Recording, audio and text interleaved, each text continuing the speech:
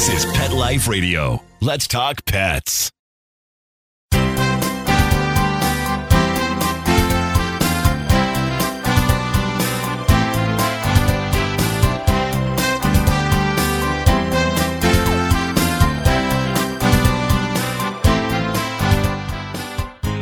And good morning, good afternoon, whatever the case may be. You are here live with Dr. Jeff Werber, here, your host for the next 30 minutes on Pet Life Radio's live call-in show, Ask the Vets with Dr. Jeff. Keywords there, live call-in show. So we want to hear from you. I want to hear about your pets.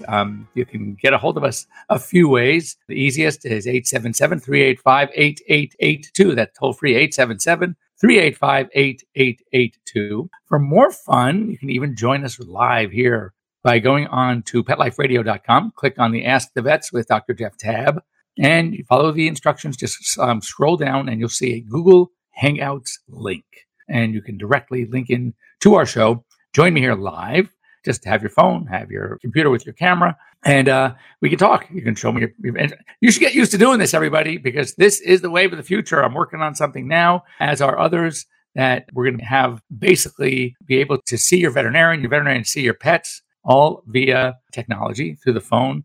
We call it telehealth or telemedicine. That's a distinction we can talk about, but it's kind of like virtual office visits. So get used to getting that phone and tracking your dog, watching it walk so we can evaluate that limp, showing a close-up of their face so we can see what's going on in their eyes or their teeth. And it's when you think about the fastest growing segment of the pet owning population are millennials. And as we all know, those who either have them as children or as employees, as do I both, then we know very well that if given the option of getting in a car and driving somewhere, like to pick up that pizza, or just grab their phone and click on the pizza app or whatever the case may be and have that pizza delivered in 15 minutes, you know what they're going to do. So if you want to practice, just come ahead and grab your phone and join us here on Google Hangouts, and we can talk pets. Anyway, I hope everyone had a great week. Weather-wise, it's still cold out there in many places, so all the cold weather tips, I know the American Veterinary Medical Association and the American Animal Hospital Association are continually warning owners about not leaving your pets outdoors. I know we talked last week about cats hiding under hoods of cars, so that's an important one. You want to be really careful there, too. And today we're going to talk about later on in the show, so if you want to gather up your questions, I want to talk about age and age as a disease. Also, interesting, someone started following me new on my Instagram and was thanking one of our other listeners who told her how to get a hold of my podcast here on Pet Life Radio through visiting Pet Life Radio. And the YouTube's, the links are set up for my podcast on the shows. So you guys should be doing that. If you don't have a chance necessarily to hear a whole show or you miss a show, you can go online, Pet Life Radio, and grab links to our prior shows, and maybe you'll learn something. Maybe something will help you. Maybe you're dealing with something now with your pets, and it was the subject of one of my prior shows. And what we're going to talk about today is age and age as a disease. Think about it. Is age a disease? So we'll get to that. Firstly, I want to just talk about some news items that I come across that I find very interesting for me and hopefully for you as well. And this was a good one. This is a good one because I am continually asked what I think about this. And what is this? This is raw food diets. I personally am not a huge fan. I don't eat a lot of raw food, so I do like sushi. But as we know, sushi grade is very specialized. And this came out of the Netherlands, and a bacteria and parasites found in raw pet foods: Listeria, E. coli, Salmonella, Sarcocistis, Toxoplasmosis. That's a lot of parasites and bacteria. And many of the bacteria were antibody resistant. So the researchers wrote, their quote, not mine, raw meat pet food could pose a serious risk to the animal health and public health. So my recommendations, proceed with caution. If you're going to feed raw food diets, check with the company. Make sure there is some step in the process of preparing the food, the raw meat. Sometimes it's called flash freezing. There are some techniques that can be used to kill off bacteria and parasites, but we don't know if everyone is doing it. So yes, let's go back to the old argument. But doctor, I mean, in the wild, in their ancestors, they, would go after the kill and then they would eat the raw meat. They didn't get sick. Wait a second. Our pets are so domesticated now. The gut flora of then is not the same as the gut flora of today. So it's not necessarily true that just because the dog's ancestors did it, that our dogs are pet, pampered, domesticated dogs and cats should be eating raw food. So I'm not saying don't do it, but do your homework. But when I see an independent article like this, it certainly raises my eyebrow, and it should yours as well. So another thing, canine influenza. We've heard a lot about it. There's the strains, the H3N2, H3N8, up in the San Francisco Bay Area. They've been seeing a lot of cases, more than normal. I would say if you should check with your veterinarian, if your veterinarian is seeing cases, there is a vaccine available by Zoetis that is a anti-influenza vaccine, very effective on all the strains, the key strains, and talk to your veterinarian about it. This was really cool. This is a nice story. So, sometimes we get some, kind of feel-good stories coming out, and this is one of them. Gwinnett County, Georgia, the Department of Community Services, Health and Animal Welfare divisions are teaming up, and to those clients that need home-delivered foods for whatever reason, they're immobile, they are you can't get out, they don't drive anymore. A lot of them have pets, of course, because as we know, pets are a big benefit to these kinds of people that have these problems. We know that the seniors do well with pets. Single people, mostly the elderly, that are widows and widowers that are left now alone, do very well having pets. So now the department is teaming up with animal welfare, and they are delivering pet food for the pets as well as human food for them. And that's really cool. That's a great program. Here's another problem that we're going to be probably seeing a lot more of, because as we know, as of January 1st, or maybe January 2nd, many more states, I shouldn't say many, there are a few more states, including California, that have officially legalized marijuana. Prior, there were a few states, and the only one with a veterinary school was at Colorado. And so CSU, Colorado State University, was the only university that was actually studying the science and the benefits and the hazards of marijuana and pets. So this problem is that marijuana farms, this is happening in Northern California. No wonder that Northern California, they'd be growing a lot of pot. They are using, the farmers are using anticoagulant rodenticides to protect the crops from rodents. The problem is that owls and other birds are also feeding on these crops and are finding that these are being killed because of the rodenticides. The fear is that as more of these animals are being killed, the predators of these animals will also be killed, because once the anticoagulant gets into the bloodstream of the rodent or the owl or the fish or bird that ate it, then another animal comes and eats that bird or the rodent, then that a rodenticide is going to get to them as well. So you can see what's going to happen. And it's like a vicious cycle. The more a chain that every animal that eats the animal that dies or is dying, they can also die. Now that we are decriminalized in certain states, the problem can magnify. And it just brings me an interesting story. A number of years ago, I do a spay on a friend's dog. And of course, as Murphy's Law would have it, whenever you're going to work on a friend or a family member pet, something's going to happen. It's never straightforward. But anyway, post-surgically, this dog is bleeding way more than it should. And, we're very, very careful with the spays, and we ligate very well. It was unlikely a slipped ligature, but after seeing how much the dog continued to bleed, we reopened her back up, checked all the ligatures, everything was intact as suspected, but she was still bleeding from everywhere, not just where we cut. So it concerned me a lot. So I called the owner, a friend of mine, and I said, this is really weird, but she is still bleeding more than she should be bleeding, and it's not ligatures. Everything has looked fine in there. If I didn't know any better, it almost looks like she got into rat poison. And this is on the phone. He says, what do you mean rat poison?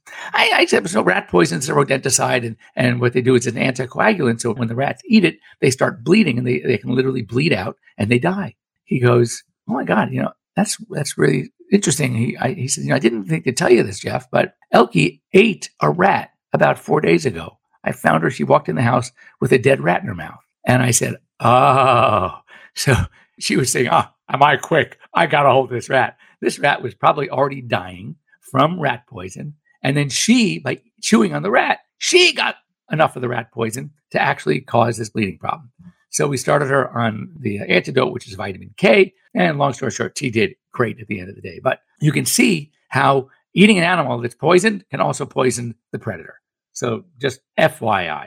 Speaking of marijuana and the cannabidiols, the American Vet Med Association is now developing some cannabinoid resources for veterinarians because most of us, it's been illegal for so many years. We're not used to using it. And so the guide is going to describe basically the legalities, how the cannabinoids work, risks to the pets, symptoms and treatment in case there's toxicosis, acute toxicosis, and what are the effects of chronic exposure as well. So that can help many of us, myself included, because we are not really used to. And I think what I'm going to try to do is have Dr. Stephanie McGrath from Colorado State on our show to talk about the amazing research that's being done at Colorado State University and the many, many benefits they're finding. 2 scientifically proven benefits to the CBD, which is cannabidiol, so which is without THC. Let me preface that. And very, very, very cool stuff.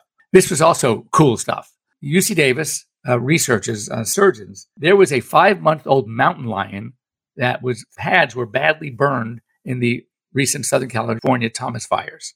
So what they did is they doing this as a test, but they thought it would work based on the texture and the thinness, but strength of the skin. And what skin are we talking about? Fish skin. They actually used a concoction of honey, olive oil, coconut oil, beeswax on the pads, the healing pads, and then covered them as a bandage with tilapia skin. That's pretty cool. And apparently it's super lightweight, but very strong. And this wonderful mountain lion, 5 months old, has been healing much more quickly than they thought it would. So, all these things are pretty cool. I think science is great. So we are getting close to our halftime on the show. Speaking of halftime, make sure you catch some good football today.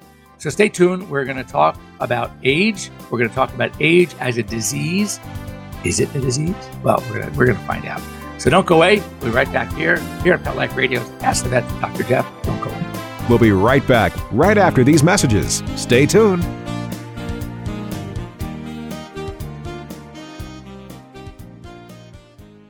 Molly, here's your dinner. Zeus, that's not your food. Don't let that happen to your precious cat. Elevate your cat's eating experience with the Cat Tree Tray. The Cat Tree Tray keeps your cat's food off the floor and conveniently located on the cat tree. It's the perfect way to eat. It's a beautiful wrought iron tray that easily attaches to your cat tree and keeps dogs and other critters out of your cat's dish. A must for multi-pet households. There's a 6-inch tray for large bowls and a 4-inch tray for smaller bowls. Purchase your Cat Tree Tray today. Go right now to cattreetray.com. That's cattreetray.com. cattreetray.com. Does your dog itch, scratch, stink, or shed like crazy? Come to Dinovite for help. Order a 90-day supply of Dinovite. Everything we tried failed except the Dinovite. Pick up 2 bottles of Super Mega Fish Oil. Get the 3rd bottle free. Packed with omega-3, DHA, and EPA fatty acids. Super Mega is great for your dog's immune system, healthy skin, and soft, shiny fur. Dogs love it. Try Super Omega Fish Oil. Buy 2, get 1 free. At Dinovite.com. DINOVITE.com. Let's talk pets. Let's talk pets On Pet Life Radio. Pet Life Radio. PetLifeRadio.com.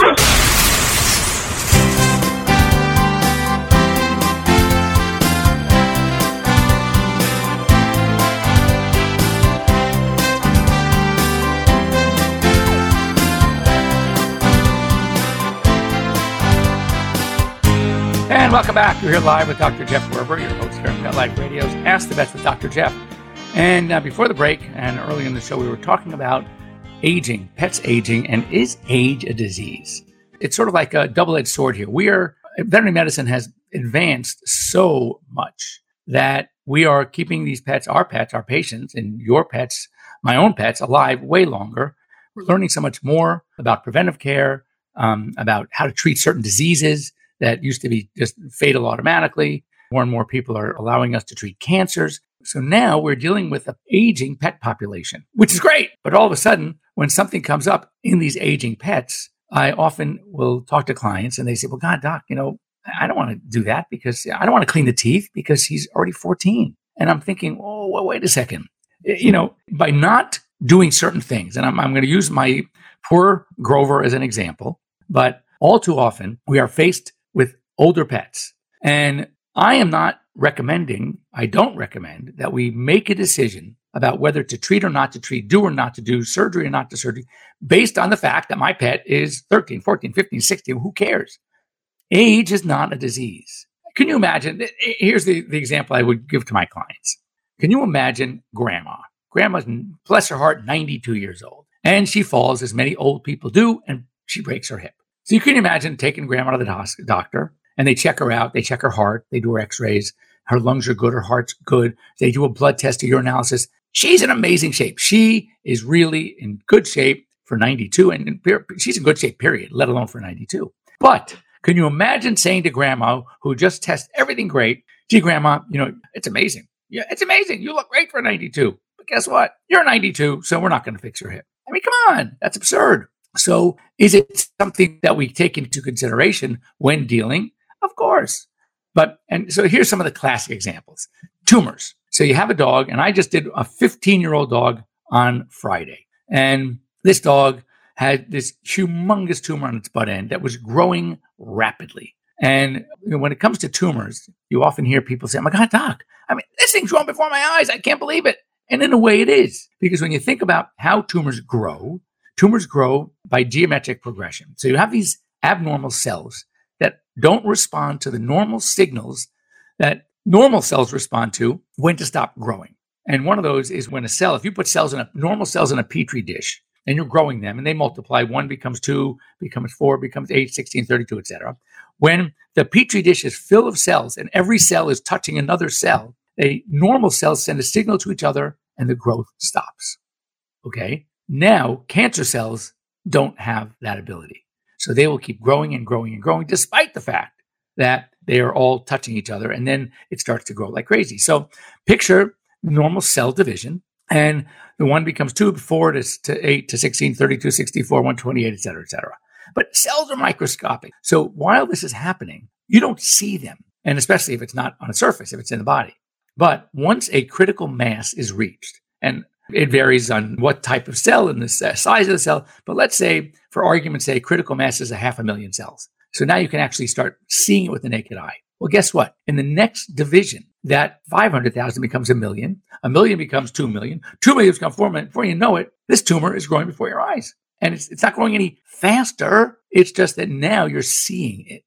So this tumor on this dog's rump was growing very rapidly. So I stuck a needle into it to see if I can maybe see what type it is. It just got a bloody, yucky stuff. So we talked about the pros and cons. Now, first of all, this dog also had terrible teeth. Let's talk teeth for a second. We know that as teeth get really bad, as the gums get infected, the bacteria in the mouth start traveling in the blood, and they colonize in the heart valve called endocarditis, and also in the kidney filtration system called glomerulonephritis. So you can't ignore bad teeth. It's sort of like a catch-22, but what's going to happen is the longer you wait for fear of the procedure negatively affecting your pet, the more likely your pet will be affected because of the disease. Kind of like a self-fulfilling prophecy here. You can't ignore it. So you got to check your pet out, see how well it's doing, and if your pet can tolerate some of the fantastic anesthetic protocols that we have today, you need to do it. Case in point, you have a tumor that's growing rapidly, like this little dog I did the other day, or like my own Grover, my, at the time, 15-year-old Labrador Retriever that had a very nasty tumor. What could you expect as a result if you do nothing? The answer, nothing. You can't expect anything. It's not going to get better by itself. It's growing rapidly. It's getting ugly. It's breaking through skin. It's bleeding. It's oozing. And within weeks to a month, you're going to have to put that dog to sleep because you ignored what you could do. So you evaluate your pet. You look for all the elements. Even if there are minor organ dysfunctions, and there may be, you can battle those during procedure with IV fluids, with IV antibiotics, if there's a high white cell count, whatever the case may be, the proper fluids, and the anesthetic you use, and what plane of anesthetic. there are so many adjustments that can be made to make this a safe as possible anesthetic. But you have to take the risk, because if you don't do it, the disease that you were trying to treat is going to kill your pet anyway. So you can't expect something to happen from doing nothing. So sure enough, we go into this dog, and this thing was really ugly, and it was extensive. And I have pictures. I took pictures. I showed it to the owner. I don't know. Thing was weighed probably about a pound, and this was a little dog. So anyway, we took it out, removed it. It was very deep, very invasive. We put some drains in, cut the excess skin away because the skin got so stretched, and sewed it up. And this little guy is doing great. And in the case of Grover, I know I've talked to you about this before when it happened. 15 years old. He spent his 15th birthday on my surgery table. And I knew what kind of Labrador Retriever lives to 15. I mean, that was insane. I was an idiot to consider surgery, but I was more of an idiot to not consider surgery based on the tumor. So we knock him out. He was under for, an hour and a half easily. And we excised, we removed this ugly thing. Same thing, put drains. He heals, and we start him on medication. It was a bad tumor called a mast cell grade 3. Had him on medication. Not only did he live through his 15th birthday, he actually lived through his 16th birthday. And finally, at 16 years and 3 months, which is just remarkable for a Labrador Retriever, we finally said goodbye. And we didn't even say goodbye. I don't think it was because of the tumor. The tumor was totally under control. Looked great. He was fine. It was because the rest of him at 16 plus started breaking down. So as a take-home lesson, when having or faced with a decision to do or not do something with your pet, to treat an ailment, to treat a sickness, to treat a mass, to treat something, whether it's medicine, surgery, requiring anesthesia, do not say, I can't do it, he's too old. I'd rather work on a 15-year-old dog that tests great than an 8-year-old dog that's got liver disease, kidney disease, something else going on. That dog, even though only 8 or 9, is more of an anesthetic risk than a 15-year-old dog who tests out great. So take-home lesson, don't forget, that stuff is very important to consider. It's never easy. Talk to your veterinarian. And if you have any questions, if you want to pick my brain, what's left of it, you may. You can always get a hold of me here at Pet Life Radio, drjeff@petliferadio.com. You can also get a hold of me on my Instagram. You should join me on Instagram, which is at Dr. Jeff Werber. So if you like seeing pictures of really cute animals and some good videos and boomerangs, you got to go on to at Dr. Jeff Werber. Everybody loves this stuff. They're really cute. And I get to see, I really have the best job in the world. When you think about how many pets I get to hug and cuddle with every day, that's not work. It's play. So anyway, thanks for joining me here on Pet Life Radio's Ask the Vets with Dr. Jeff. If you have any questions, anything you want to know about your pet, you can always get a hold of me. We'll talk about it on the show. And better yet, live here through Google Hangouts, just as I do on this show, you can join me as well. So have a great week, everybody. I hope your team of choice or teams of choice win and advance. Looks like right now, so far I know Philly is advancing. And of course, New England, the Patriots are advancing. Got some good games today. So anyway, thanks for joining me, and we will see you all next week. And once again, if you ever have a question for me, please get a hold of me, drjeff@petliferadio.com. Let's Talk Pets, every week on demand, only on PetLifeRadio.com.